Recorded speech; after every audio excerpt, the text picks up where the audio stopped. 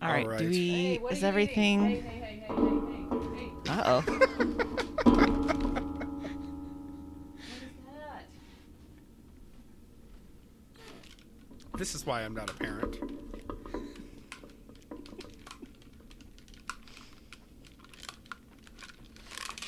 Okay, sorry. Has he learned nothing this morning? No. Jesus Christ. He's eating a piece of wood.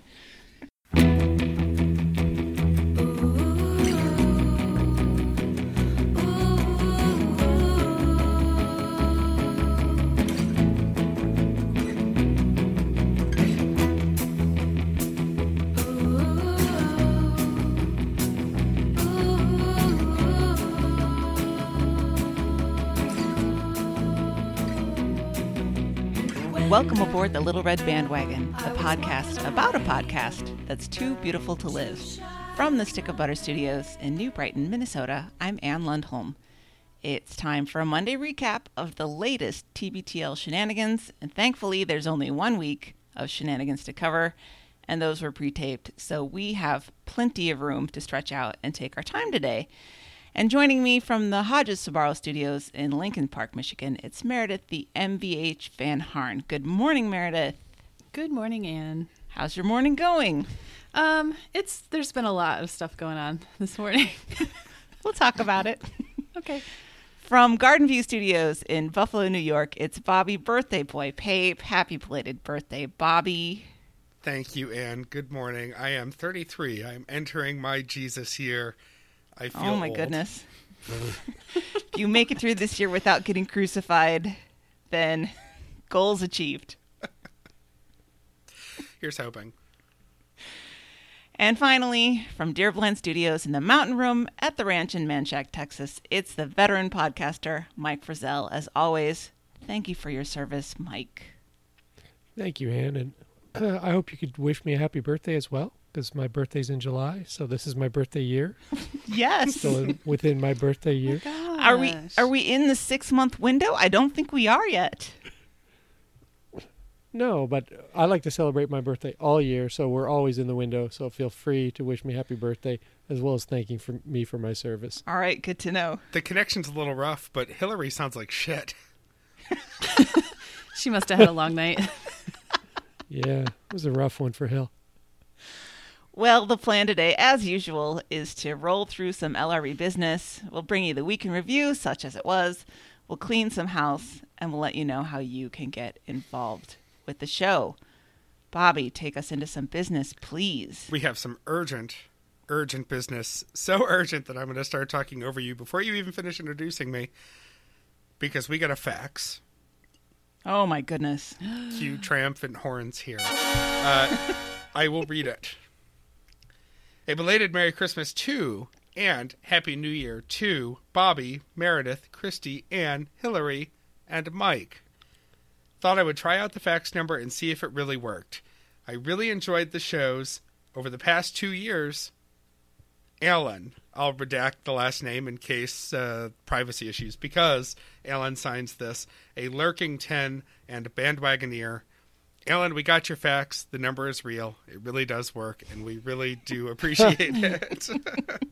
Did he send a picture of his butt, though? I mean, that's what we all want to know. No butt, sadly. Oh, okay. The signature of the fax includes Alan's fax number back, I guess, and a name, and the name is Alan and Donna, and the last name. So perhaps Donna is a stickler about the butt faxing, and you know. I choose to believe Alan has more dignity. You never know who your partner's butt faxing, and I mean, frankly, I don't want to know. Right. But this is when you see. I worry a little bit because it's just like Facebook. When you see a husband and a wife who share a fax number, you know that there are some trust issues. Mm-hmm. There's trouble right there, for sure. But Alan mentioned that he's been a faithful or enjoying us for 2 years. We've been doing this longer than 2 years, Alan. Were you not entertained at the first? What did we do wrong? Yeah. Let's give Alan some credit here. he wished us a Merry Christmas and Happy New Year to Bobby, Meredith, Christy, Ann, Hillary, and Mike. So everyone but Jeremy. Oh, That sounds yeah. about right. Yeah. I like that. Yeah. Well, Mike, you really would now. I know, that's pretty sweet. Good job by you, Al. So yeah, Alan, thank you for that. And a reminder to anyone else who's interested in getting in on us mildly berating you for your fandom, you can fax us at 617-354-8513. And with that, we'll go to an important Jam Tracker update. Bob Stein has gotten us out of a couple of jams. As always. I feel like Bob's Place in Pennsylvania would also be a really good safe house for us. I've thought about that a couple of times. It's outside of a Really? city. We can all probably get there. He'd probably be very welcoming to us if we all just showed up one day. Mm-hmm. Yeah. He'd have bread that he bakes. That's the ultimate getting you out of a jam, is like actually getting you out of a jam. Right. It's the apocalypse. Yeah, that's a big jam.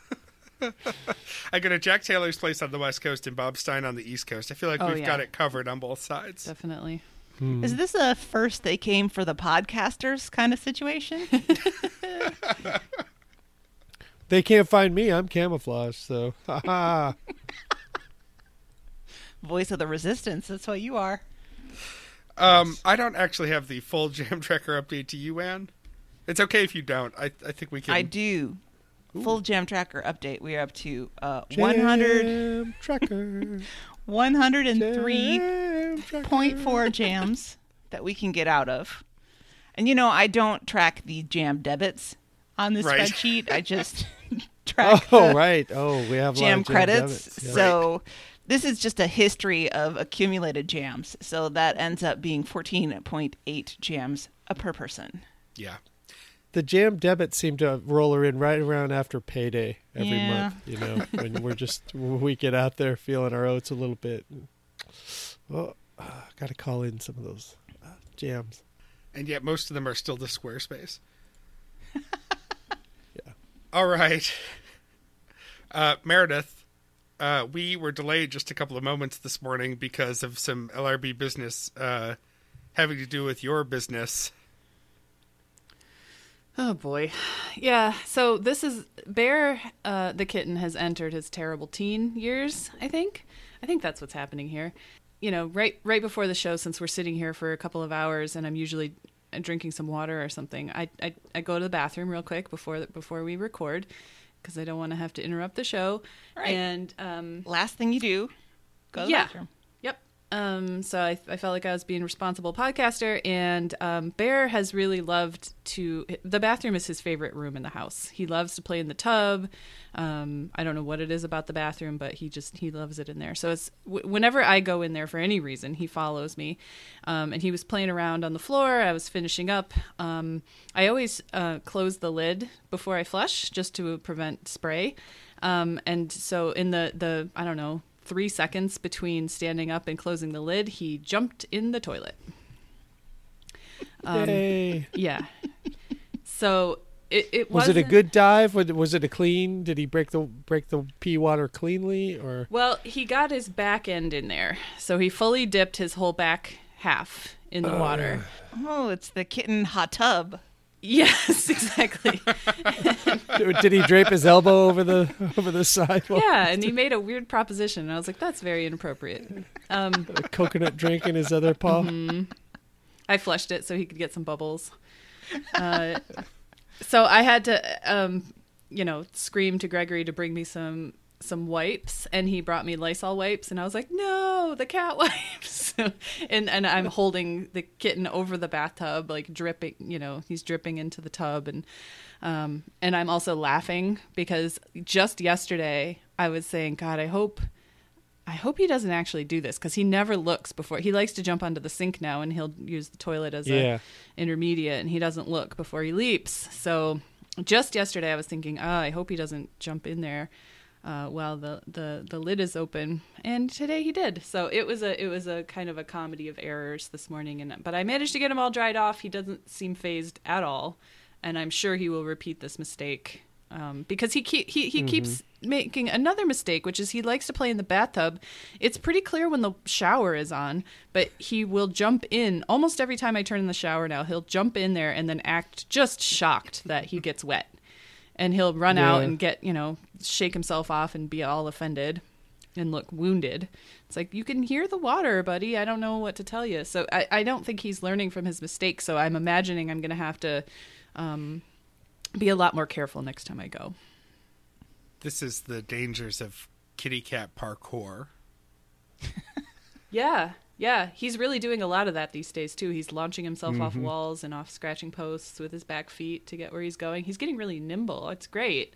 And I'm glad that he's having fun, but I wish it didn't involve pee water. Mike, you say, like you know. The journey is rough. Through he seems to be entering the phase that Percy was in when we got him, and is still more or less in. And they're learning skills, but they're clumsy, and they just jump and try to climb without knowing what's on top of whatever it is, or what they're gonna perch on when they get up there. And I've seen Percy fall from heights, and they don't always land on their feet. Nope. They rely on their little flexible bones that don't break. It seems like. Oh yeah, this happens a lot. He'll fall from the top of the cat tree just flat on his side on the ground, or he'll bounce his head off of the little cat condo I have underneath the cat tree. It's just amazing that he hasn't broken anything, but he just, it doesn't faze him at all. He'll just get up and keep tearing around the house. I think we have to move on, only because if we don't, this could turn into a whole series. Yep. But do keep us posted. I washed my hands really, really well, just so you know. Moving on. Well, we have a throw your phone. Oh, sorry. We only have a couple of throw your phones this week. I think that it's a few that speak for many, which is fine. We do have one general note that I wanted to make sure we mentioned before we start the week in review, and this is from Justina. She says, Anne, thank you so much for speaking my truth about the recent music for your weekend choices. Bad Bones. Bad. Yeah. I got you, Justina. Bad Bones. Bink, bink, bink, bink. Bonk, bonk, bonk, bonk. These are a few of our least favorite things. Right? All right, Monday. 2804, Face to Palma. That song, Favorite Things, it's back for another week. All right, that's fantastic. Oh, man, I'm regretting I didn't sing it when you got on the line. No, I tried to sneak on the line today. I'm trying to keep a low profile today. I don't know why. I feel sneaky. I don't know why. I was looking at my notes, and it really confusing for Monday because, and I got to stop half paying attention when I'm taking notes. I either have to not pay attention or not pay attention at all.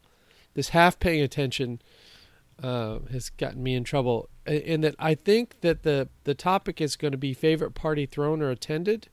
And I thought they played the Jeopardy Little Teapot song. And then there was some talk of the favorite parties, and then they went in my notes, they went into the movies. Did I skip to the next day? Because wasn't Tuesday the movie day? No, they talked about movies both days. I actually looked at your notes this morning, Mike, and I was like, oh no, did I write down the wrong day? Did I take notes on the same? Yes, I did. And I actually went back and I listened again to Tuesday. I was like, is this the right thing? And it is. It's fine. They just talked about the same stuff on both days. Oh, good. Okay. Phew. That means we only have to talk about it once, crazy. Right? That's fine with me. Fine with me. The party that Luke remembers is running fire lanterns through the house for some reason. There wasn't a lot of the party talk. Marokev's favorite was when Roden's wife beat cancer. Said that was a fun party. Andrew, I don't think, had one because he doesn't like parties, even though he seems to find himself at a million parties because his girlfriend likes parties. And all his friends like parties.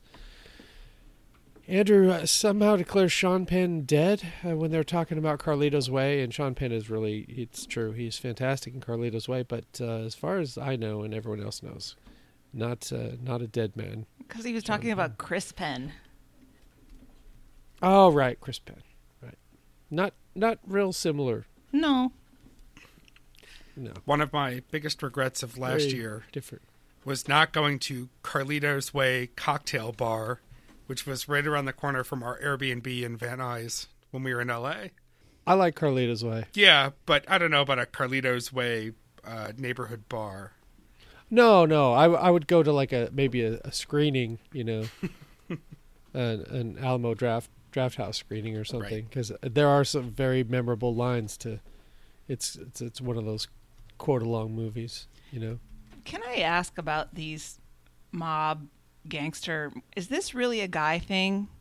Because I've seen The Godfather and I've seen Goodfellas, but I don't think I haven't seen Carlito's Way or any of the other mobster-related movies. I haven't seen Scarface. I guess I'm lacking on the Al Pacino oeuvre. Yeah. Are these movies are these male fantasies, non-sexual male fantasies? More so Scarface than Carlito's Way. Carlito's Way is the classic, gangster gets out of prison, tries to stay straight thing. A Scarface is, that was totally a male fantasy type situation. Yeah, that one's... it's interesting. The Godfather has a place in our house if it's on, if we're just sort of around on like a Saturday afternoon or something, no matter where in The Godfather we catch it, even if it's, Sam will just be flipping channels, it'll stay on. It's just good background noise because it's one of those movies where we can jump in at any point and we kind of know what's going on. We quickly remember where in the movie we are and just let it go. Godfather 2 to a lesser extent, and thankfully, I don't think Godfather 3 ever makes it to TV airplay. Seems like they got that on lockdown somewhere. Well, yeah, so somebody paid a lot of money for it to just be sitting somewhere. And I always remind Sam, we own the Godfather box set on DVD. We could just put it in, but no, with commercials is fine. There's something about coming upon it organically in the wild. Yeah, We're good for that about twice a year. We have a whole list of movies like that. The Mummy, any of the Indiana Jones movies except the Crystal Skull one, any of the good, old ones. If they come on, they'll just sort of end up on. Well, I watched Goodfellas earlier this week just because I didn't like what was happening in whatever football game, and so I just went channel 1800 and then looked up, all the pay cable up from there, and it was there, and I always watch it when it's on. I have it on DVD somewhere, but I'll always watch it when it's on, and I would say that and Pee-wee's Big Adventure are probably my two favorite movies of all time. Very similar, I find. Yeah, I'm so random. There's that 80s, 90s, like tough guy thing, even like Casino and all that stuff that I just I don't get it. I really enjoyed Goodfellas. I thought that was great, but I'm not I want to see this new Al Pacino tough guy flick. Yeah. Well, Goodfellas is just so well put together as a movie. You can't help but like it, whether you like gangster movies or not. Because I'm neutral on them. That's why I like Carlito's Way more than Scarface, because it's more of a movie, even if it's a traditional plot. I'm into 80s Ray Liotta. Not into Chantix Ray Liotta, but I'm into Goodfellas Ray Liotta.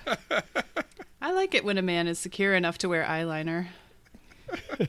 If you can take down that Chantix, if you can take one of those pills every day, I congratulations to you, because it sounds like they might be the most lethal things on the planet.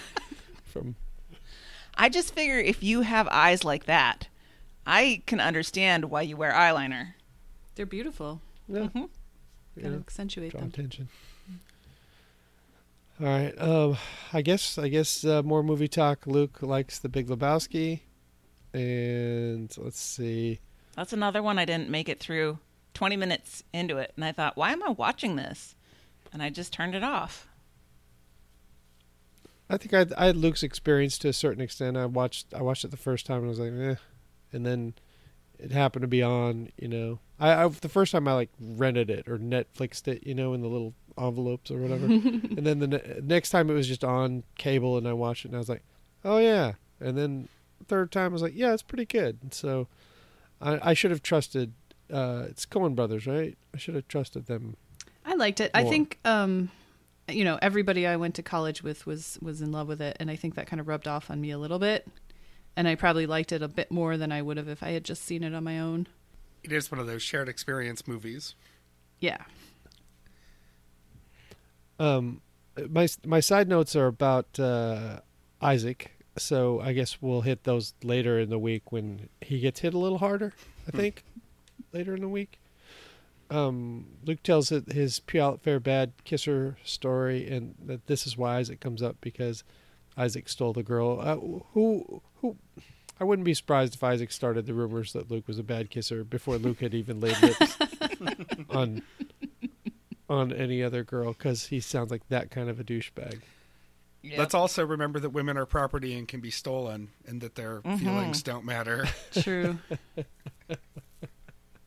He did say stolen, didn't he? Yep. Or did I write that? Okay, he said stolen. I just perpetuated That cuts both ways. I mean, I love the song Jolene, but apparently men can also be right. stolen. So We're dogs. Of course we can.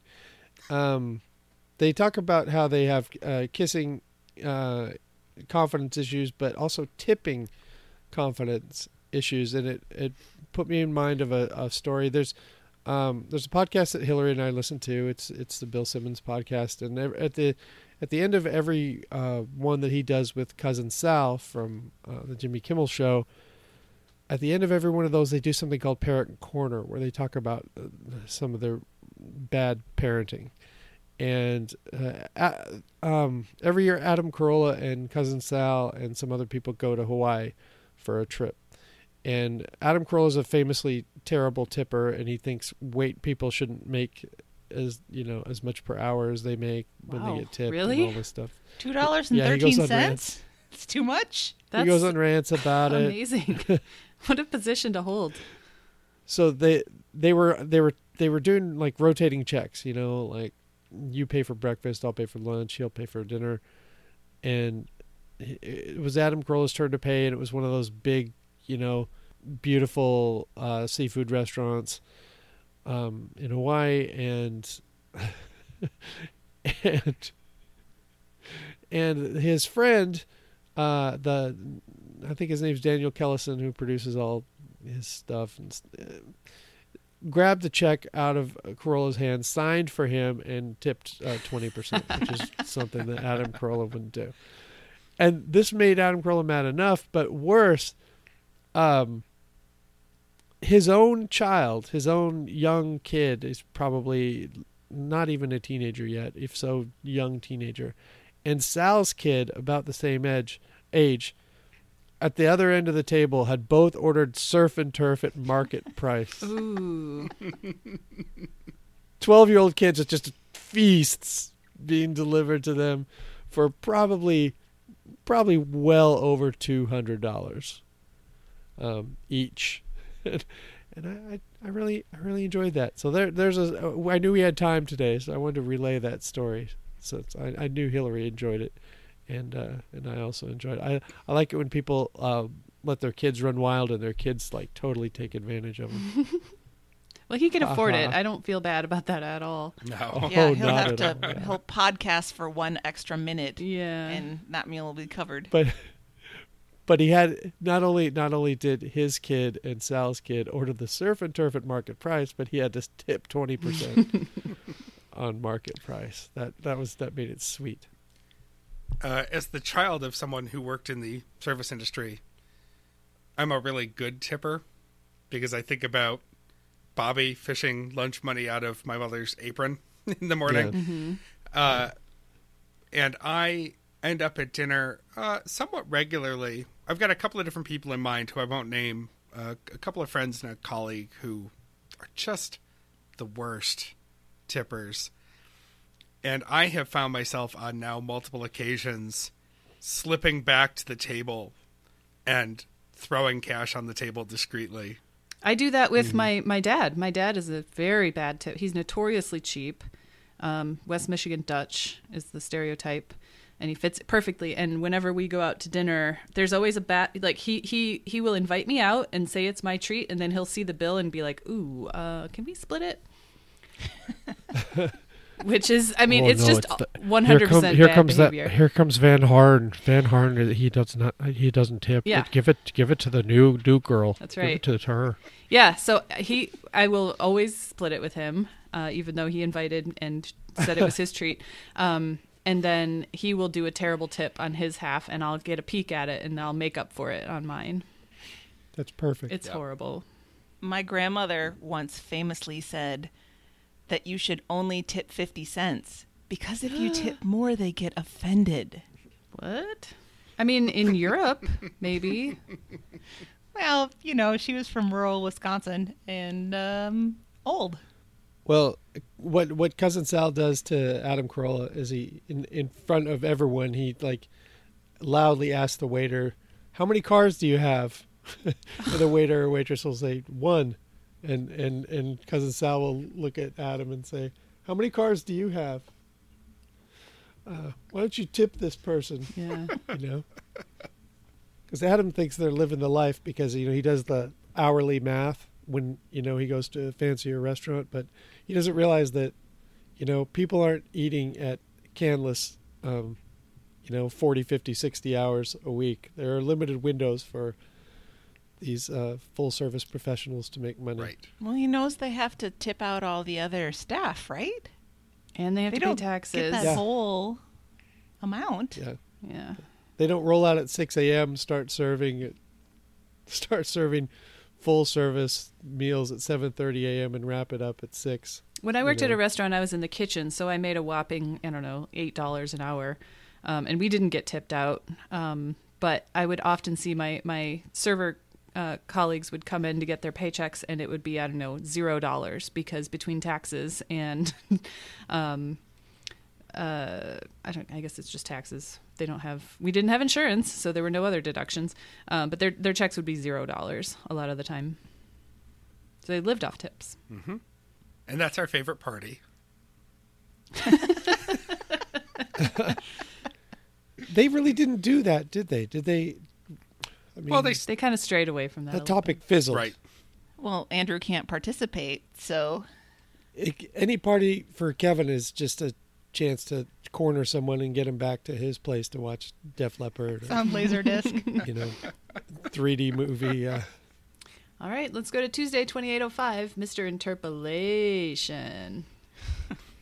It is New Year's Day. They start out the show by saying 2018 can fuck right off, and Andrew points out that nobody is ever nostalgic for the past year. Nobody really is like, "Oh, that was great. I don't want that year to end."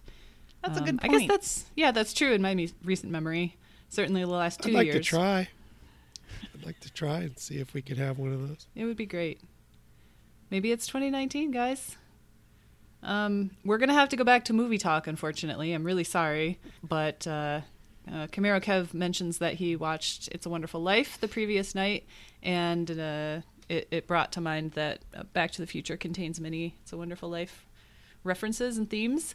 And then they wonder why the druggist even had poison in It's a Wonderful Life. And I mean, the unfun answer to that is everything is poison. Right. It just depends on how much you take, right? I just want to point out that this very hot take, I Googled this because it seemed familiar. And I just Googled something like Gower, Poison, Wonderful Life. The druggist is Mr. Gower. And I find this tweet from 2011, December 24th, 2011. Wait, why did Mr. Gower, the pharmacist from It's a Wonderful Life, even have poison in stock? That just seems like a terrible idea. Luke Burbank. Well, he's working on his material. He's shaping it, Bobby. Yeah. Over 8 years. I'm glad it's evolved and gotten so much tighter and funnier since then. It's good work on his part. The topic today is favorite film. Camaro Kev, as we've covered, is Carlito's Way. And we got a great throw your phone from listener Ellen. And she says, I got 5 minutes into the favorite movie episode, and nope, Carlito's Way is a great movie, but I did my time in my 20s listening to dudes explain at lengths the merit of their favorite movie. I'm done. I love Camaro Kev usually, but in this case, I miss Genevieve.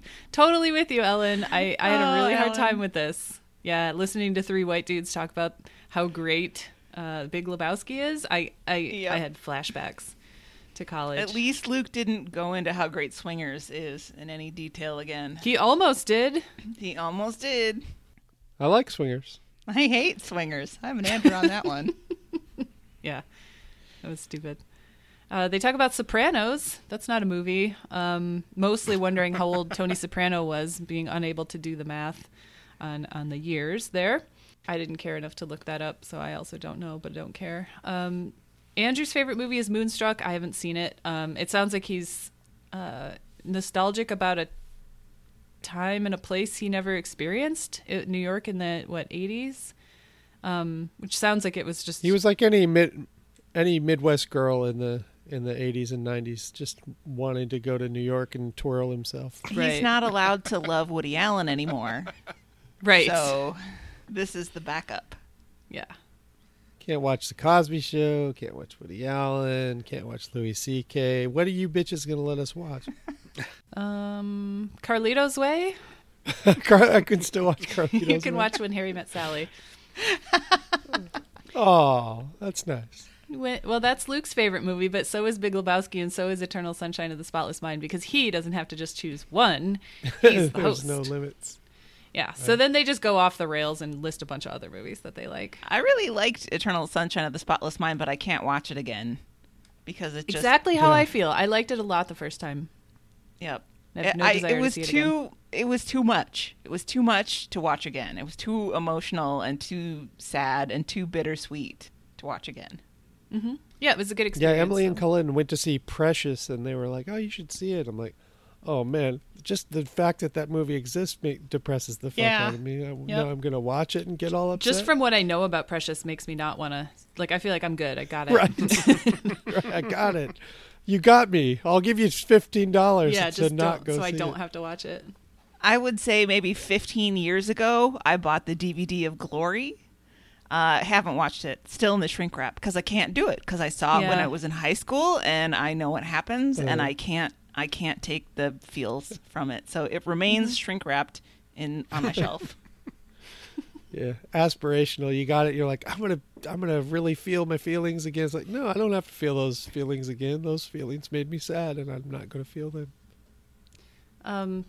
Camaro Kev mentions Road Warrior and Fury Road and the most recent Blade Runner, and that is his preference, and Andrew likes the first Blade Runner better. I think I watched the first Blade Runner when I was a kid, and I don't remember it at all.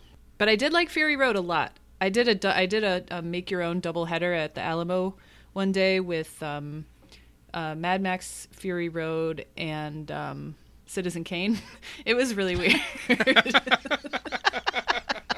It's a weird day. What? There's like a cafeteria style? Is it? No, I just stayed there and went to whatever was next. Oh, I got you. Yeah, the Mad Max, and then Thunderdome came out like when I was in college, right in that area. So that was a real sweet spot for me. And I'm not an action movie guy, but when something's done right, it's done right. And Mad Max was amazing. Mm-hmm. I couldn't get through Fury Road because it's just not my jam anymore, you know. But I'm sure it all paid off if you watch the whole thing. I have hard time watching violence anymore. That's how I feel about the monster I'm movies. I like too the empathetic. yeah, I like the craft of them, and I like the stories. But like watching someone get their ear cut off, I just can't really deal with it anymore. No. I tried to watch Right. the latest season. Well, I did watch it, the latest season of American Horror Story, and I hid under the blanket most of the time because it's so Why I gory. don't watch it. Yeah. Well, now that you have a teenage cat hiding under the blanket means you're just going to get attacked. Yeah. You know, anything that moves under that blanket, your cat is going to try to Yep. kill. That's true. That's Tuesday. To Wednesday, 2806, Ballad of the Foul Pole. We open with a version of Favorite Things by J Rabbit, a South Korean acoustic pop female duo who put out their music under the label Friends with a Z.net. Yes, I copy and pasted that entire line straight from Wikipedia so I would get it right. You didn't write out the characters? No. So yes, the Korean characters are in our notes, but I can't read them. So J Rabbit. There's a side conversation about yet another movie, Boondock Saints, and whether or not they wear trench coats. They don't. They're actually wearing pea coats. And then we get Boondock into Saints, that's another man movie, right? Yes. Yes, it is. It is a movie with men in I it. haven't seen it. Does that give me points that I lose by watching Game of Thrones? You haven't Probably. seen Boondock Saints? No. It's very Boston. I like peacoats, though. I've never had one, but my best friend in college had one, and I always took it when he was gone. They do. You look very... You knock up a notch. You could be wearing sweats and a t-shirt under there, but you look a little classier with a peacoat on. It looks like you might have a job, even if it's just at the docks, you know? So women are like, hey, this guy's got a steady Could income. afford a peacoat. He throws fish around. He's got a stevedore's hook. The whole time they were talking about Boondock Saints, I was picturing the Boondocks, that cartoon. Yes, me too. Oh, man. I'm glad it wasn't Yeah, just me. I was like, this not does the not same. match up with what I remember about that cartoon. No. Well, it's just a word you don't hear in a lot of context. Right. Right. Yeah. Favorite sports moments. Luke's is when the Seahawks beat the Green Bay Packers in the NFC Championship game. That is also the origin, or it's either the origin or the rise to prominence of the Hawks bomb, the monstrosity of a drink that included blue vodka. And I think the important lesson we've learned here, well, one, the Hawks bomb is just whatever cheap blue liquor is laying around mixed with anything else to spread it out. And two, just a reminder that Luke likes peeing outside. Because No Who thanks. the doesn't? Hawks beat the I mean, guys. Packers. Well, I mean, it's fine, but I guess I don't. It's not a coat hook thing for me to take a leak outside. Luke peed outside and looked at a rainbow and was happy after that win. Peeing outside is fine if it's necessary, you know? But if there's a toilet you don't right do it there, at home. You don't do it in someone else's I backyard. wish. This is a soft spot for you, Meredith, isn't it? Because I seem to remember patches of your lawn in Dallas Yep. having issues. Yeah. Yep. Some of the more junior people in Duff's group would come over for parties and just gleefully pee on the lawn. that's what drunk you know, bankers do. That's right. That's a way to get in with the boss's wife. Just hands behind your head, just breeze through your yam bag. How you doing, boss's wife?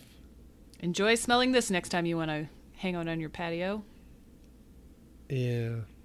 Didn't I'm talking about wilderness peeing. Oh, outside. absolutely. I'm talking about Yeah. Go for it. not when there's a toilet 20 feet behind Right. me, and now I'm just gonna. What are you doing again? I'm a man. Be outside. Right. Please isolate that. Andrew has a couple of answers. His honorable mention is the Miracle on Dust. Maybe there were other names for it. This is when Luke and Andrew were RVing, and they were sitting outside the RV listening to the Mariners game on the radio, and an unlikely Mike Zunino home run wins the game for the Mariners. Notable for them, and probably no one else on Earth except maybe Mike Zunino. I hope he kept that ball. It seems to me that that's when their relationship with Mike Zunino really changed. Because they weren't kind to him before that Yeah. home run. And then afterwards, they really seemed to be fond of him. Well, he was kind of a bust for a while when he came up and became quite a punching bag. But then he happened to hit that homer at just the right time for those two dummies who were looking for a desert coat hook moment, and he gave it to them. Yep. So they have to give him a break now. And like the fate of so many Mariners through the years, he's been traded to the Rays so I doubt we'll be cheering for Mike Zunino anymore. Right. The Mariners to Rays pipeline continues. But you really you are the player to be named later of sports. I mean, they're all of sports, but to get traded to the Rays is just a death sentence, really. Anyway, Andrew's actual favorite sports moment is when the Browns broke their 19-game losing streak after Baker Mayfield came in off the bench for a broken Tyrod Taylor. That was awesome. Yeah. I watched it. It was fun. Yeah. I was one of those dummies texting Andrew, bothering him through the whole thing. It was a great day for him and for Cleveland. They talk a little bit about the Seahawks Super Bowl win. This is when Andrew was in L.A., and the reason it's not one of his favorite sports moments is because he was drowning in his job at Press Play, and it was the same day or the same weekend that Philip Seymour Hoffman died, so he was drunk and trying to hold a table and being bombarded with work texts and emails about Philip Seymour Hoffman. That was I feel bad for him. He couldn't enjoy that as much as he should have. Yeah, that was the live TBTL recorded during the Super Bowl episode where Andrew just couldn't participate after the game because he was so out of it. Mm-hmm. Yeah. And then we get Camaro Kev, whose favorite sports moment is a boxing match, Mickey Ward and Arturo Gatti in his parents' basement. They didn't box there, but he watched it there on HBO because they had HBO and he didn't. This was 2002. I went and looked up the fight. So a not child Camaro Kev going back to his parents' house to watch this fight in their basement. Hey, no shame there. That was such a great fucking fight. Sorry. It's getting all male today, but those guys, those fights deserve to be legendary. It deserved to be made into a movie, and I'm not the biggest fight guy in the world, but I prefer it to UFC. Because it seems more civilized, and that's saying a lot.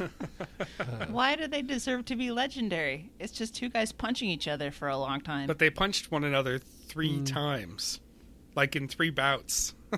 Pop culture challenge.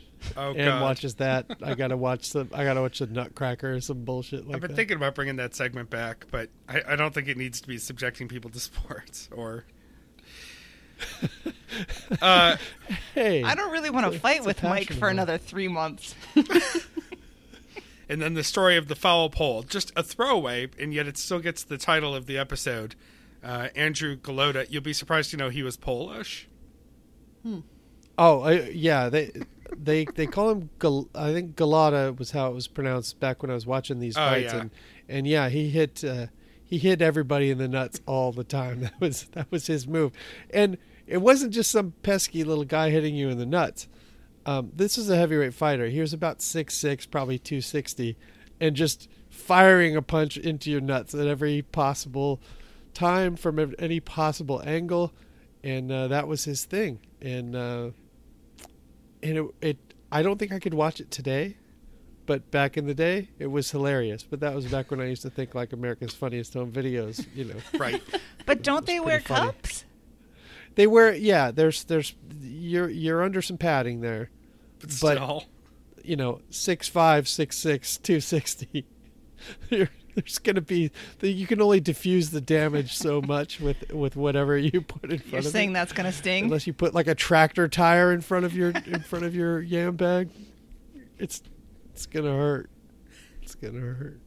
Now, my favorite part is actually when he runs out into the stands and grabs a football and just chucks it at the groin of his opponent.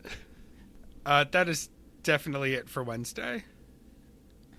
No, I have a story. My favorite sports moment. I have to tell it. Oh, please. Please. Sports fandom. I mean, I went to the Super Bowl with my brother. That was awesome. But Wait, nothing Meredith, will are ever you top- still there? I'm sleeping. I'm taking a nap. Shoot, do you want me to fire up a different Zencaster channel? We can go. You guys wanna punch Or we out? could just go have a discussion. Right Oh, Oh, yeah, just we're going to punch punch out? out. Right, here we go. Ka-chunk. Ka-chunk. Okay, they're I guess gone. I'm along We for can the finally ride. talk, Bobby. I told you before, by the way, I don't have a favorite sports moment, really, because as a Buffalo sports fan, I'm still waiting.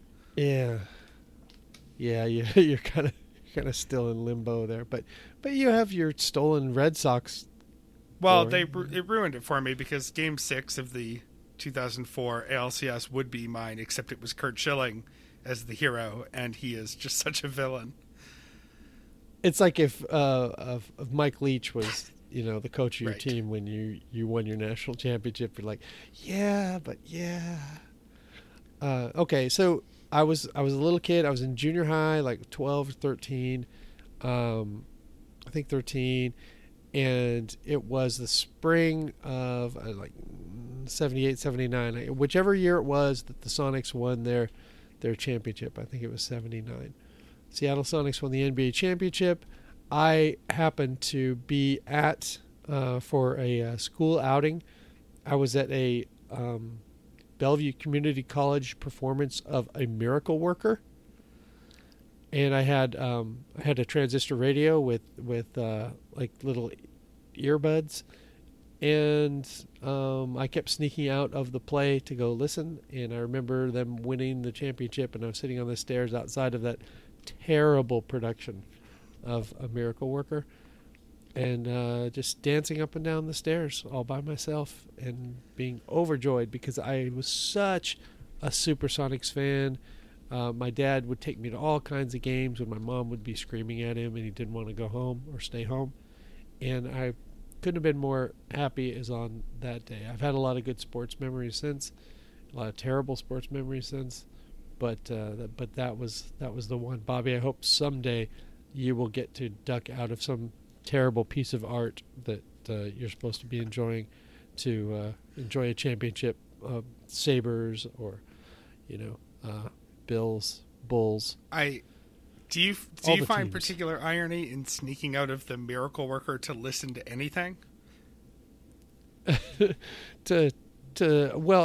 would definitely, it would be a miracle of work if the Mariners ever even made it to the World Series. They've only been in existence for a zillion years now, but it was lost on me at the time, but not now. All right. How do we let them know that their break is over? Do we send a flare? We bang on the back door and they put their cigarettes out and come back in. Ladies? Oh, cha-chunk. Hey guys, how's it going? I was just looking at Instagram. Oh, cool. It's weird. I just sat back and closed my eyes. Smells a little like pot smoke. Yeah, getting a little ready for. I was just holding it for Thursday, my Friday? friend. Yeah, I bet you were. All right, Kitchen Thursday. workers, Thursday, number 2807, The Dazzling Deets of Diamond Dave. We come in with the Luther Vandross cover of My Favorite Things, which I maintain is good because that cat can sing. Agreed. Even though Andrew said that we are now in the dregs of covers, which I have something to say about that tomorrow, but I'm not going to get ahead of myself. They babble about David Lee Roth for some reason, for a while. I don't know. He has a Christmas song, which is like some janky light blues Christmas deal that they play too much of. But that's okay. Feel it like David Lee Roth, he's entertaining, that's for sure. And then they revisit the Chuck Klosterman piece that they talked about last year sometime, where he detailed his definitive ranking of all the Van Halen songs. And they're into this because they know that Khmer Kev would appreciate that, and he did read the whole list and was fascinated. Well, one thing that Andrew brought up, he was saying that did Klosterman do this for like a bunch of other bands or whatever? No, nobody could possibly do this for a bunch of other bands. He grew up listening to and being a super fan of Van Halen. You can't just go like, okay, now I'm going to take on Jefferson Airplane. Right. No, I wasn't listening to that. So that's why the piece is so good, is because he lived this band, for all of his formative years. I was trying to decide how much money you would have to pay me to make me read that article. Would I do it for $500? It's a lot. I mean, of what's my jams. time worth? I was in and out of Van Halen, like in high school, college, or whatever. They were very popular back then, and we did the stupid Air Band and shit. But I think Diver Down might be the only album I ever bought, and that was the one everyone's saying is the worst. But Van Halen, it's fine. And I do plan on reading that article sometime because I do have some interest in some of the songs. But I also think that it probably does stand on its own because Klosterman's fucking funny and intelligent, and I will listen to people babble about stuff I don't know. Like Meredith, you listen to that Dungeons and Dragons podcast, with those guys, and it's the guy. Yeah. I don't care about Dungeons and Dragons, but they're so entertaining and endearing that I like the show a lot. I've caught Emily listening to that, and it's so great because they're just like they are dancing for each other. Well, and their storytelling is good too. They've got that going for them as well. Yeah, so if you're passionate about it, go ahead. I got nothing against Van Halen. Every single one of their songs in detail. I mean, that's for passionate. That's for until Claire they go Kev, to Hagar, not for Anne. I'll listen to that. Luke can't say Klosterman correctly. Klosterman, whatever. But he doesn't even get close. Yes, that becomes a running joke. Klosternick. Bohemo. Klosterfeld. They try to get Shoop. into the top story, but they get sidetracked because Luke wants to know how the diving supply store somewhere in Seattle survived the recession. Yeah, I wonder that about like the aquarium stores or something too, because they just look like no one has cleaned the facade, or no one's dusted off the. I mean, they look beat, these places, but somehow. I wondered about that about like ski stores in Texas. Why? Right. I mean, I know it's for rich people who go somewhere else to ski, but how do you support an entire store on that? I mean, it has to do with whether or not you own the building or you're leasing, right? Mm-hmm. If you're making a rent payment or a mortgage payment every month, that changes. If it's some business that your family's owned since 1942, then that's a different ball game. Terrible altogether. year to open a business in this country, actually. You never know. Maybe we're coming out of the war. People need to go skiing. Like who's getting their like vacuums and TVs repaired these days? It's like the second there's like anything wrong with my vacuum or my TV, I'm like, throw it all right, away. Chuck that motherfucker. Camaro Kev's example is the Granite Curling Club. I suppose I understand that. In Seattle, is curling really a big deal? Kind of.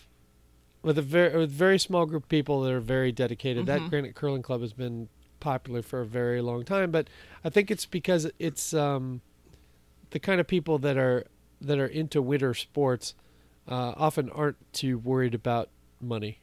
It's a big thing here, they're but more you can comfortable. we get lakes that freeze over for half the year. So it makes sense to me that I don't get that in the Pacific Northwest. Well, there's only the one. Yeah. It's not like There's not a whole bunch industry. of competing curling clubs Yeah. up there. The No Granite leagues? Curling Club plays against.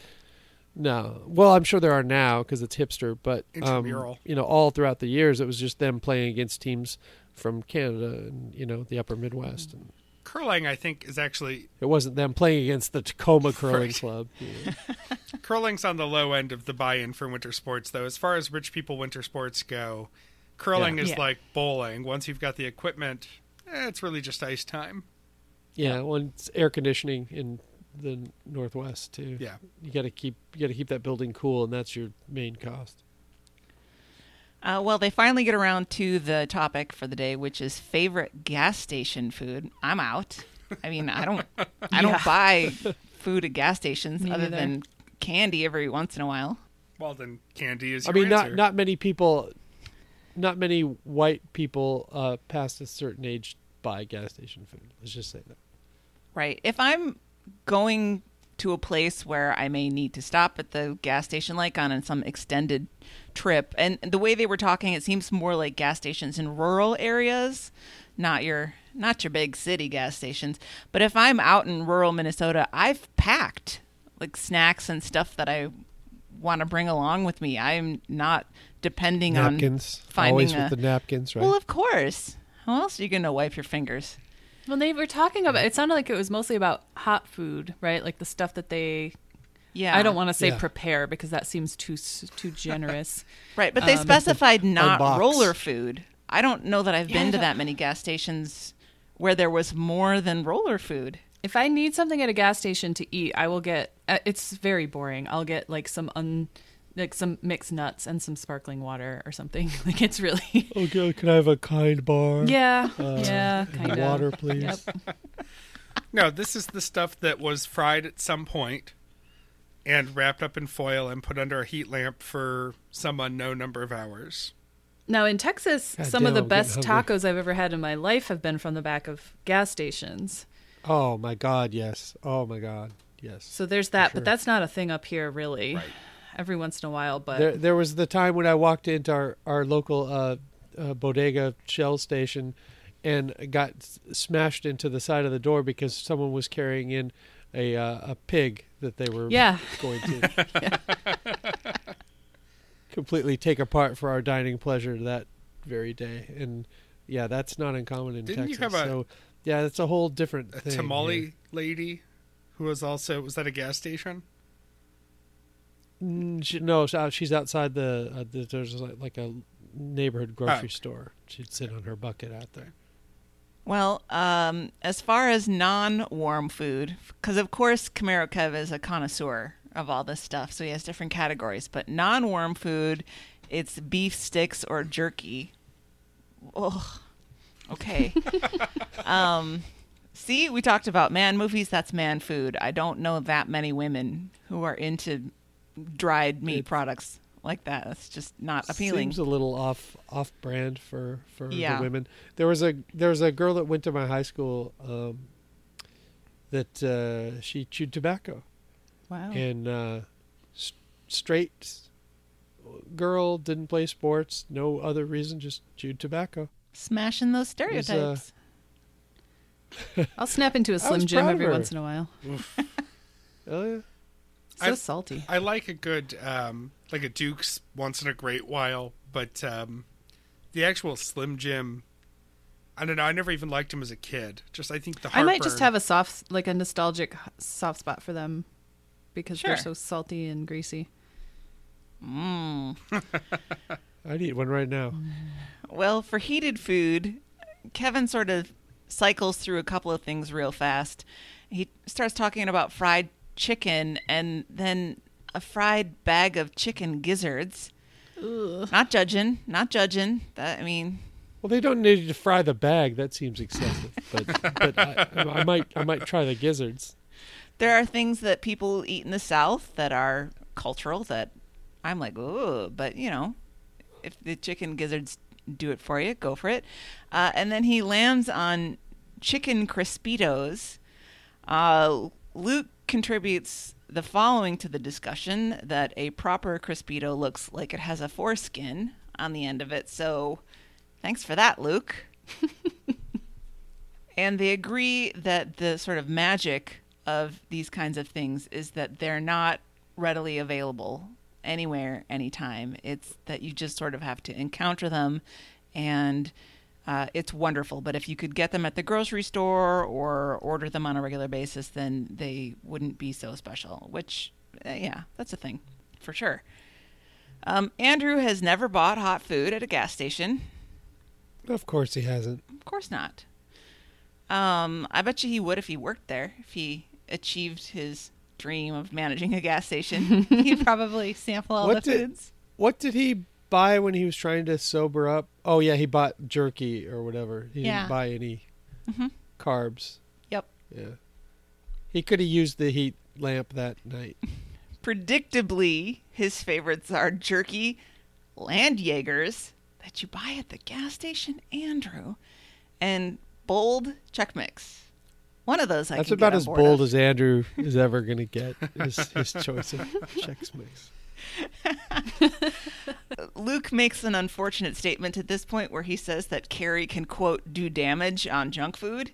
Then he has to backpedal quite quickly because she is sitting right there and say that it's not like she's a pig at a trough or anything going nuts on junk food. It's just that her metabolism is such that she can consume those things without consequence. And they decide that they'll pretty much blow off the plan for tomorrow because this is such an interesting topic that they'll continue it. And they almost get out of the show, but then Luke says that for whatever reason he's intimidated by Willem Dafoe, which I understand. He's kind of intimidating looking, although I find him intensely attractive. And Andrew thinks that Willem Dafoe looks like he has bad breath. Okay. All right. Friday, 2809. More kicks than a chorus line. There's an a cappella favorite things opening. The theme is grab Andrew bag, can go which fuck I guess is himself. porn. Andrew can go fuck himself. I was going to try not to Sorry. do this, but No. Andrew can go fuck himself. Hating on a cappella music. Impact, the group that he played, is amazing. I knew it was them from the first 3 seconds because I have, I think, 4 of their albums. They are so good and they're so talented, and what they do may not be for you. That's fine, but you don't have to sneer about, a cappella groups. They're a joke. A person who has brought multiple Donovan songs on this show has lost the right to criticize other forms of music and consider himself superior. Has he not seen Pitch Perfect 1 or 2 or 3? Well, Because that Genevieve really loves turned it. me around on acapella. It's so stupid. It's not for you, man. It's not for you. But that doesn't mean that you need to denigrate it, your voice dripping with disdain. And it's not because I really love it. It's because he's so rude about it. I'm not hung up on feeling sad because, these two cool people don't like something that I like. Whatever. I don't take any of my taste cues from those bozos. But the insecurity and the hypocrisy with which he makes these statements just drives me nuts. And let me continue. It's pronounced timbre, you asshats. The next topic when they're talking about how Rush Limbaugh has no timbre. No, it's a common musical term. It's pronounced timbre. Timbre. Timbre. Don't use it if you can't say it. I'm finished. Maybe. I think. See, I Did you see my note? You better not say anything. Bing, bing, bing, bing. Bonk, bonk, bonk, bonk, bonk. What about it? That's one song. I didn't say that all of McCartney's music is shit because that one song is shit. I said it's not for me and I think it's bad. But I don't insult his talent. all right. Continue. All right. I don't like this. Hang on. Luke reveals. I just want to say, I grew up a chorus nerd. I was in my high school jazz choir. I love a cappella, but I hate the cultural trappings of a cappella. All of that aside, it would probably best serve Andrew to remember that nerds are 80 to 90% of the TBTL audience. Well, and it's a very narrow view of what it is as well, because a cappella is not a genre. It's an instrumentation style. You can have it for any genre. You can have it for country or pop or world music, which I know Mike loves, or classical. Yeah. Tons of classical a cappella music. So I believe I know Luke it's corny. invoked Manhattan Transfer when Oh, trying they're so to guess good. the artist. Yes, they are. They truly are. They're so good. But I understand that there is a sincere and severe level of corniness in a lot of the white guy college groups. But all that being said, the talent to do that is incredible. And Impact is one of the most talented groups there are. There is no way that Andrew could approach doing that. He doesn't have to in order to like it or not like it. But I find it rich coming from a guy who won't even get up and do karaoke to be criticizing musicians like that. As an aside, because I grew up with Rockapella being the premier a cappella pop group of my childhood, I wanted to see when they were founded. It's 1986, so the same year I was, so that's comforting. But this second line of the Wikipedia article, which I didn't even have to open because it just showed it to me on the Google results page, the group's name is a portmanteau of rock and a cappella. Thanks, Terry Gross. Oh, man. Yeah, Mind but blown. they were the first ones to do it. Right. So there you go. But I just thought that would be a nice palate cleanser. Well, this is, I mean, a friend of mine has preteen daughters, and they went to see Pentatonix live, and both the daughters each have their favorite pentatonic. I don't know what the singular... Sure. Yeah. Like, they know which guy is which and which one they like, and it's a whole thing. Mm-hmm.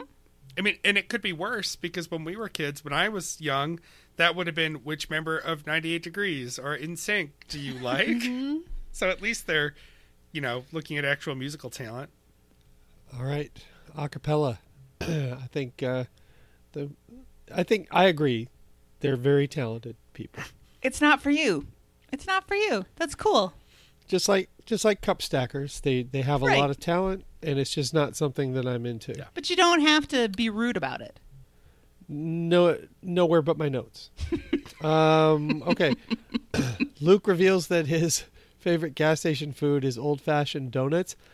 I'm with him on that. I'm generally not a donut person. It's not my choice. I mean, they're way above scones. I'll eat a donut. That's fine. But the old-fashioned, that's the way to go. Unless you're having plain and you have a nice coffee to go with it. That's my Larry King. That's my 10 seconds on donuts. Chocolate frosted. I don't love donuts that much, but if I'm doing a donut, I'm not going for anything that comes pre-packaged in a box. I'm going to a donut shop. But they're different. They're Something that's made well. they're their own thing. Little chocolate donuts from the gas station are their own thing. I wouldn't, maybe once a year I'll have some, but they are their own. Like, I love a good donut, and I'm not upset about the hipsterization of donuts. But No. a little chocolate donut it's its own little entity that makes me happy. Are you talking about like the chocolate wax Hostess Yeah. ones? Yeah. Yeah. Those are every once in a while you're like, yep, I can do this. I don't know. Maybe it's like what Luke always says. Well, what he sometimes says, depending on which diet religion he's following today, about how you don't get that many calories, so you want to make the most of it. You want to get the good quality stuff. That's how I feel. Those Hostess donuts, they don't do enough for me that I'm willing to spend the calories on them. I guess I respect them as a snack. Respect the donut. And we're all coming from a different place. Anne probably always has some delicious baked treat in her cabinets at home. So I'd like to say that I agree with you, Anne, but every once in a while I'll get a thing of zebra cakes and hide them in my car. yeah, those are good. You Those are pass very up good. the cosmic brownie to go for the zebra cake? Oh, every time. Yeah. Carrie remembers some stuff about heat lamp food, mainly bean and cheese burrito or the barbecue snack, which was basically a burrito. I remember those things too, that you'd heat up either at the convenience store or at home, and that barbecue one, Luke recalls right. It was like brown sugar inside of a flour tortilla. It was really strange. So, Andrew says on Friday his family would during Lent they would abandon their sausages and eat fish over each other's sinks. Just one of his best spoofs, I thought. Luke is having trouble ordering hamburgers, cheeseburgers, without meat. And we this is something we talked about a lot in our LRB chat. That why is this a problem? This is not uncommon. A lot of people are not eating meat and are managing to order their sandwiches without having to take the meat off. You can order it from McDonald's. Christy said she does it all the time, and it's not a problem. So why Luke has so much of trouble doing it? He's new to this. He doesn't Yeah. know the lingo. It's because he has to explain everything to the cashiers so they still think that he's cool. Rather than just saying, I'd like a cheeseburger, no meat. He has to make a production out of it. Yeah, because it has to be about him, and he has to be able to tell stories about why he's not eating meat or whatever. It's Right. like some bullshit. I stopped eating red meat for a while, most red meat, and that was when I was in prison, and that was because the quality of the meat was fucking awful. So I would always trade my steak. I would trade my burger patty, and you could trade your burger patty for everything else on someone's tray because there were so many guys that were like working out and want to do protein and all that bullshit. So cheeseburger, meal, lunch or whatever, I'd be like, I'd have plenty of takers for my patty and I would get all of their fixins. So I'd fix myself like deluxe cheese sandwich with extra, tomato, onion, lettuce, all this stuff.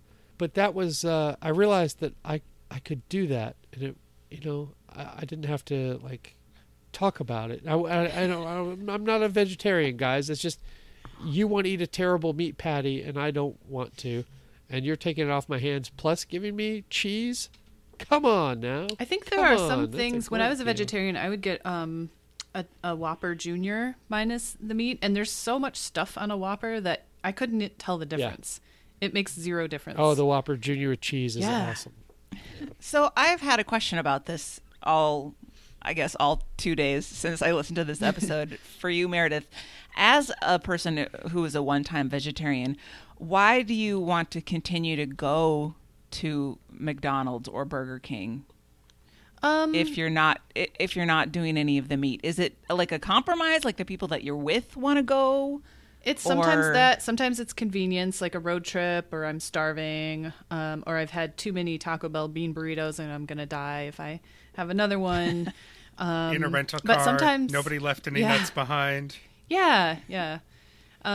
Or it's fries.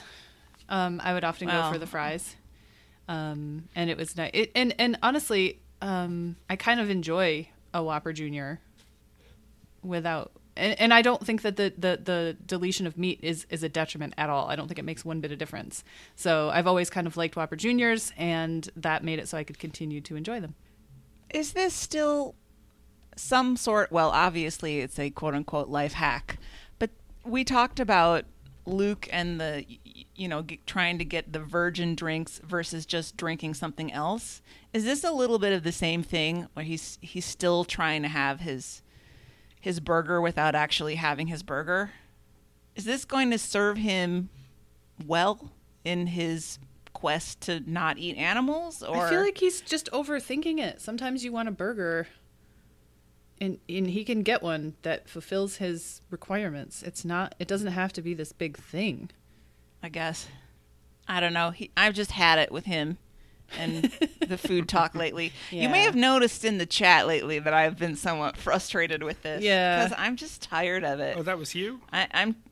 Oh, yeah. In fact, it was. I'm tired of whatever new religion he's preaching this week. And he's so enthusiastic and he's discovered the secrets and this is it. And he knows he can do this sustainably and everything is going to be hunky-dory. And he ends up going from no carbs to making his own crackers to only carbs. And I just, like you said, Mike, do it, but just stop talking about it. The thing that really gets me is that he keeps saying this isn't about his weight or his body. It so is. So is. It so is. You know that he's not saying it, but he is very much hoping that he's going to lose weight on this. Yeah. And that's what bugs me a little bit about it.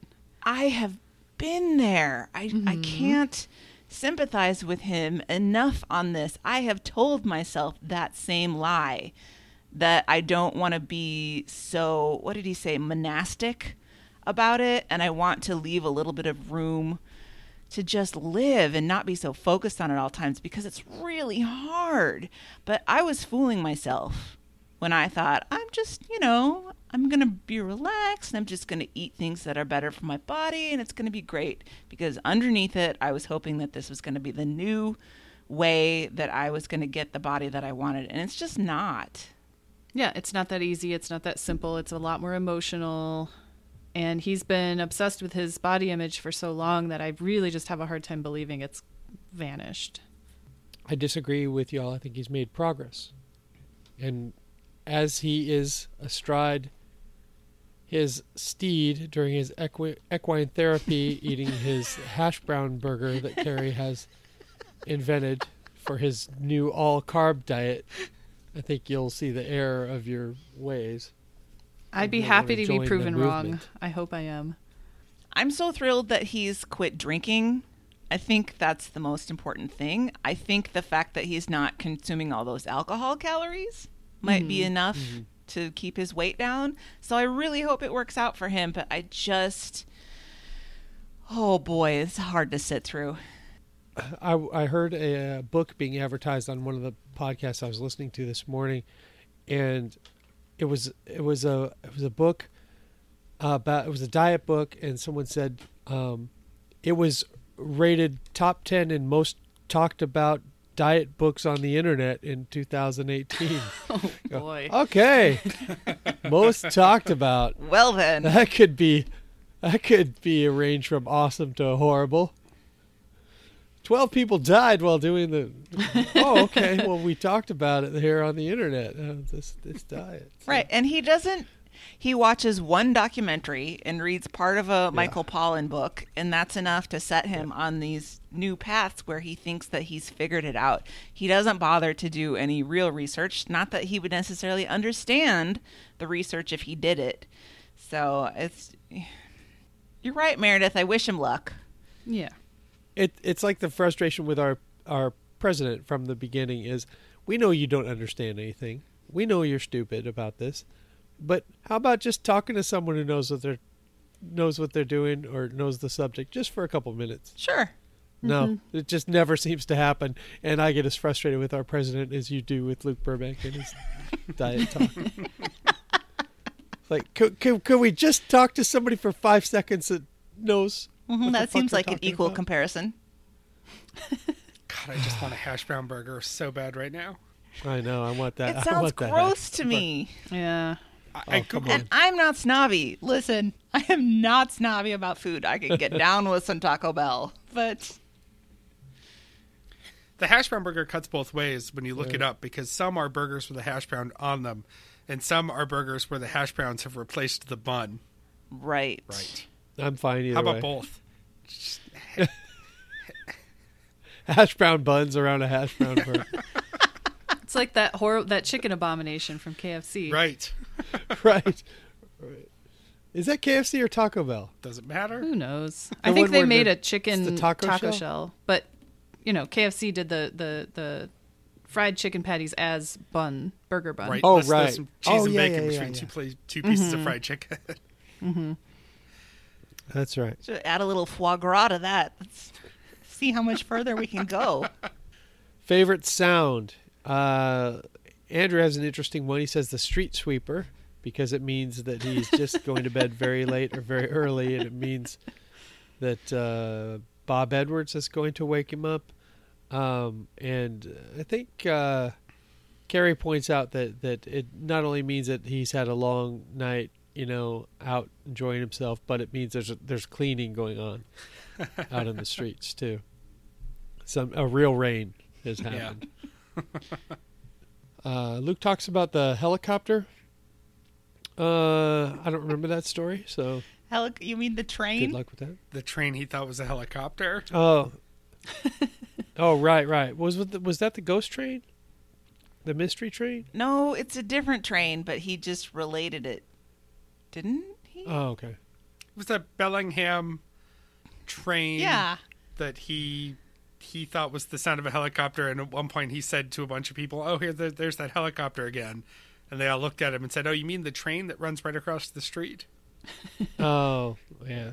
So he had his own Goodfellas thing going on. Must have been weighing out all his cocaine, thinking the helicopters were coming. So Carrie's favorite sound is a fire crackling, which is pretty good, as long as you know that it's a fire that you've deliberately set. That's true. Somewhere They near usually are. it's contained. Fire crackling is not a good sound for me when I'm trying to sleep because it takes me about 7 minutes to put my legs on. So any fire happening in our house means curtains for old Clip Clop.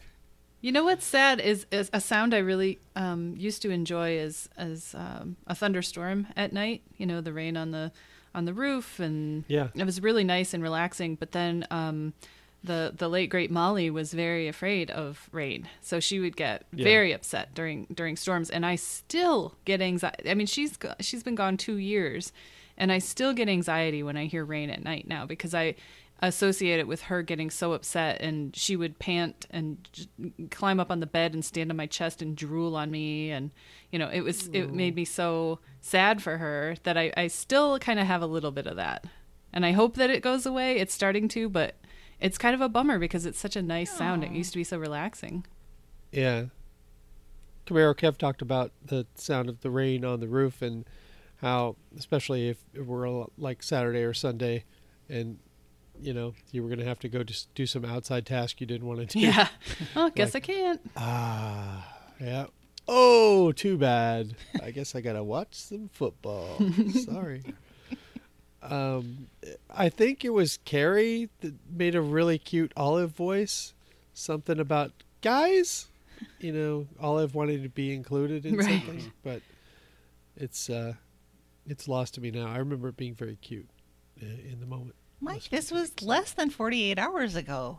My boss has been busting my balls. Oh, I'll just I be hear ya. honest. I barely am able to listen at all anymore, so... There's no music for your weekend. Thank God we were spared from that. Blink, blink, blink, blink, blink, blink, blink, blink, blink. I like you doing it better than I like the actual song. Because it'll end when I'm doing it. Your synthesizer impression isn't very good. I'm thinking we need to get 3 or 4 unaccompanied college-age men to sing it with Mike. Some sort of pop orchestration. I bet you there's one out there. Man. Oh, I'm sure. Anyway, I've been wanting to buy some styrofoam hats, so that's luckily there's opportunities presenting itself. Housekeeping. You can buy things from us at littleredbandwagon.com. You can archive past episodes of TBTL by reaching out to us. Talk to Christy. Shoot us an email, text, fax, whatever. We'll get the word to her, and you can jump in. You can buy things from Amazon, which you were going to do anyway, by going to littleredbandwagon.com/Amazon. Then when you do it, they send us some of your money. It doesn't cost you any more of your money. It just gives slightly less of your money to Amazon. They shave a few of those sweet pennies off and shuffle them over to us so we can get out of some jams. We can get on board with less money for Amazon. Yeah, exactly. Earbuds and Earworms. The current episode up is the 808 Grab Bag. Just some great songs. But next week will be, probably about the time this posts, an episode about aspirations, intentions, and goals. Songs to kick off your 2019. I did write in about songs about aspirations, intentions, and goals. I posted on their Facebook page. But I posted a song that I did not want to hear about aspirations, intentions, and goals. And that was the Proclaimers. And I said I would walk 500 miles, and in this case 650 miles, because that's the distance between here and here in Memphis, to stop them from playing that song on the show. So That's a good song to do a cappella. Oh, yeah. oh my God. Oh my. Are you I saying can't wait to you hear what wouldn't, the outro music is for this you show. wouldn't heaver? No, I've never been Hebron. Never done it. Not that there's anything wrong with it. If that's for you, then you definitely do your acapella, do your favorite. All right. We need to get through this show before Bear chews through the my mic wire even more than he already has. Our website's littleredbandwagon.com. Send us your throw or hug your phone moments at throwyourphone.com. Visit us on Facebook, our page, or the Stens page. Our show Twitter is LRB Podcast. You can email us at littleredbandwagon@gmail.com. Send us a voicemail or text at 802-432-TBTL. That's 432-8285. Fax us. It actually works at 617-354-8513. Send your butt. And Hillary? with that, Anne, why don't you get us out of here? Until next time, this is The Next Party.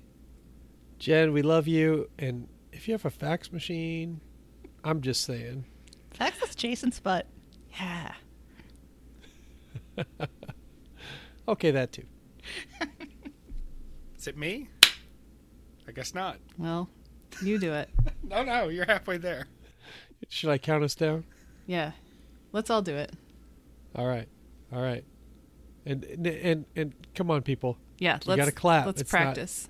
Okay. Yeah, it's 3, We're 2, 1, clap. Clap. Nailed it. Yeah. Okay, but not that fast. No, your speed. All right. 3, 2, 1.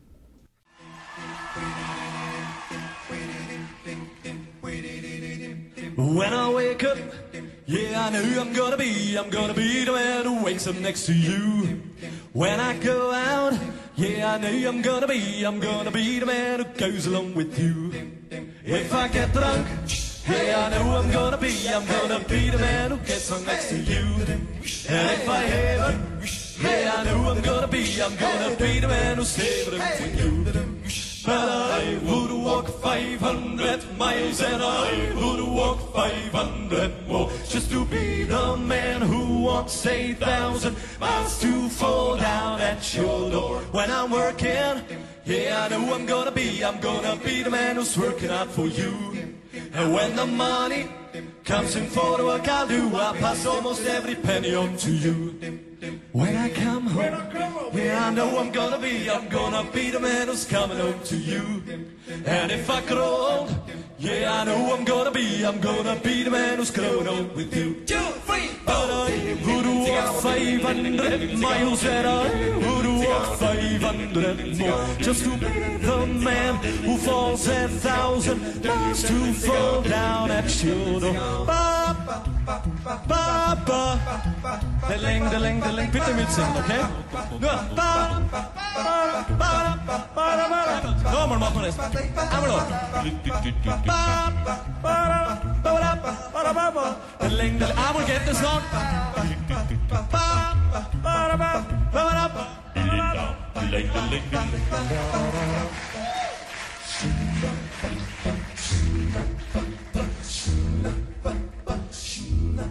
When I'm lonely, yeah, I know I'm gonna be the man who's lonely without you.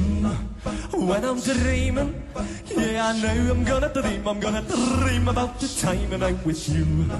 When I go out, yeah, I know I'm gonna be the man who goes along with you. When I come home, yeah, I know I'm gonna be the man who's coming home to you. Nailed it. Oh, boy. Jesus. Nightmare. We're terrible. I'm going to tweak it in the edit so that it's perfect. Make it sound stupid.